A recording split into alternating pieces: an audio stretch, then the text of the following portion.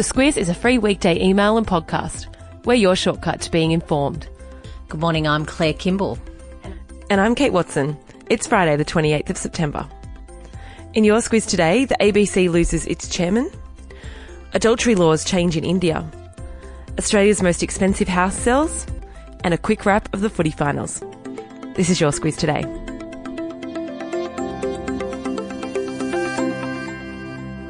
And just like that, Claire, the ABC is looking for a new chairman. And a new managing director. So they've had quite a week to demolish both of the heads of that business. And yeah, here we are. Oh, that's a big sigh. Is there much more to say? Oh, no, there's a fair bit. So it's going to be really interesting, I guess. It's not over, not by a long shot. There's lots to now sift through to work out exactly what the hell happened and to go from there. Of course, Michelle Guthrie, keep in mind, has lawyered up as well. And there's going to be a lot more to come out, I guess, about her interaction with the board and with other managers unless there's a settlement made. And, of course, keep in mind that's taxpayer dollars that'll be paying for that.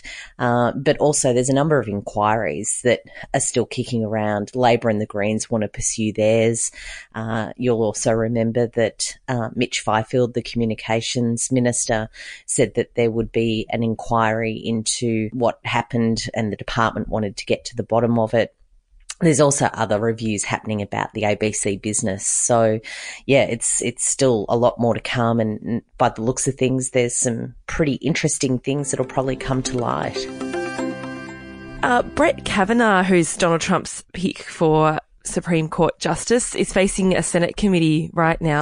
Yeah, he has just sat down. So Christine Blasey Ford, who is the woman who accuses Kavanaugh of assaulting her when they were in high school back in the early 80s, has just finished testifying before that Senate committee. And long story short, she says that she's 100% sure that it was Kavanaugh who assaulted her. And that goes to a lot of speculation this week that perhaps she's got that wrong. It's very interesting watching what's happening there this morning. The Republican representatives on that committee are all men, and they're very conscious of how their questioning of a woman who's claiming to have been sexually assaulted would come across. So they hired a female prosecutor to ask their questions. So it's been quite interesting seeing it all play out. In India, the Indian Supreme Court has ruled that adultery is no longer a criminal offence. So it's a 150-year-old law, and it banned men from having relations with married women. Or their husband could give them permission to have sex with their wife. So it is a very old law. A Indian man who lives offshore petitioned the court to overturn that law. And, yeah, it follows the overturning of another colonial-era law this month, which was to ban homosexuality. So, yeah, it's interesting times in India. $100 million will get you Australia's most expensive house. That's been purchased. Who were the lucky buyers? Atlassian co-founder Mike Cannon-Brookes and his wife Annie, they've picked that up. It's right next door to his business partner, Scott Farquhar. And yeah, so between them, that little stretch of Point Piper in Sydney, the Cannon-Brookes have picked that up for $100 million, and next door, the Farquhars is clearly a much shabbier establishment at just $71 million. So, for those who aren't Sydney-siders, that's sort of eastern suburbs on the harbour, Point Piper. Yesterday we told Squizzers that a tortoise has been missing for 7 years, and it was found by police at a home in Perth. Now the second missing tortoise has also been recovered. How do you steal a tortoise? How do you logistically do that? That's what I'm wondering. Is there any reports? So you can just pick it up. It's not that, how big are they? No, these aren't like massive, 500. They're only little. They're just little tortoises. So yes, they absconded, someone did anyway 7 years ago. And yeah, both of them are now back. So their tortoise exhibition at Perth Zoo is pretty big now, I'd imagine. Wow. Well, that's good that they've been found. Yeah. Footy finals, of course. The AFL is on tomorrow at 2:30, and Victoria's already in full swing with a public holiday today. Any Victorians listening, good on you. Good luck to you. Should be sleeping in. West Coast Eagles versus Collingwood. They say that Collingwood is the favourite, but I think it'll be pretty close. In NRL, all the news this week was about Billy Slater, who will take the field for Melbourne in his last ever game. Talk really now has turned to Cooper Cronk, who's a former Melbourne Storm stalwart. He left for the Roosters this year, has brought them to a grand final and has been named in an extended bench, yet to see if he'll play due to a shoulder injury. Either way, the game's on Sunday at 7:30. Big weekend. Got anything planned, Claire? Oh, bit of football watching. Bit of football watching. There'll definitely be some of that. You got to watch the big events. Yeah, of course.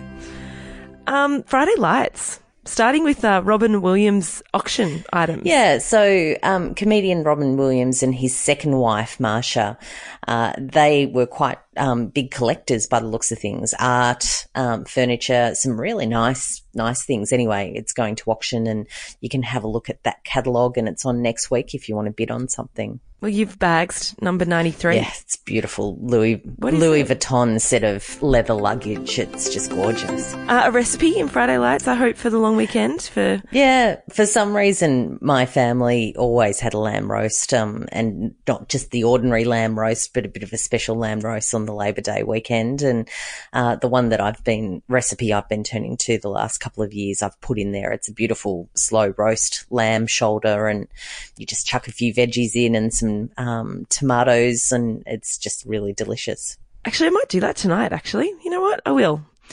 Yeah, to my friends who are listening, who are on their way to come and see me for the long weekend, that's what we're having. Give yourself you need a good 5 hours for that one, so get on to it. Oh, maybe I need to backtrack. You just need to put it in the oven. It just takes time. You just need to give yourself time. Okay. Yeah.